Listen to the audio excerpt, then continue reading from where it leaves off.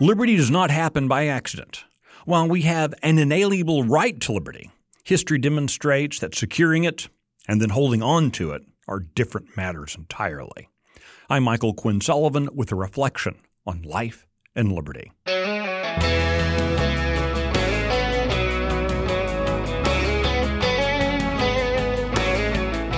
It would be nice to think liberty is the norm and tyranny is the exception.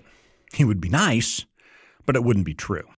In the late 1940s, a businessman named Henning Prentice noticed a pattern in history. It's a pattern that leads from bondage to liberty and back to bondage.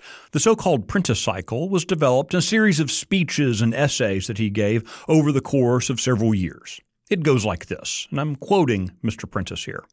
From bondage to spiritual faith, from spiritual faith to courage, from courage to freedom to abundance, from abundance to selfishness, from selfishness to complacency, from complacency to apathy, from apathy to fear, from fear to dependency, and from dependency back to bondage once again.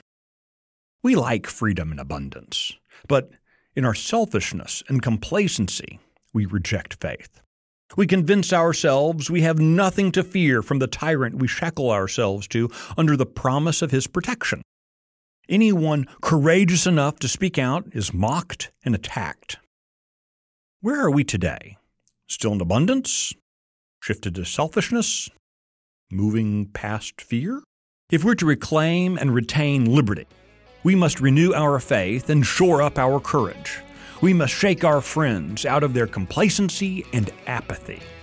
Liberty can only grow in the soil of self-governance tended to daily by zealous patriots. It isn't someone else's job. It's my job and your job. It's a job for which we must actively train up our children.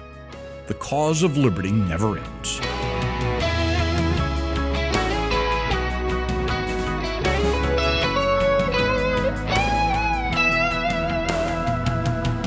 If you like today's podcast and listened on Google, Apple, or Spotify, do me a favor and rate it and leave a review. The Reflections Podcast is one of many presented by Texas Scorecard. This week's edition was produced by Luke Marshall in the 1836 studios. I'm Michael Quinn Sullivan. Thanks for listening.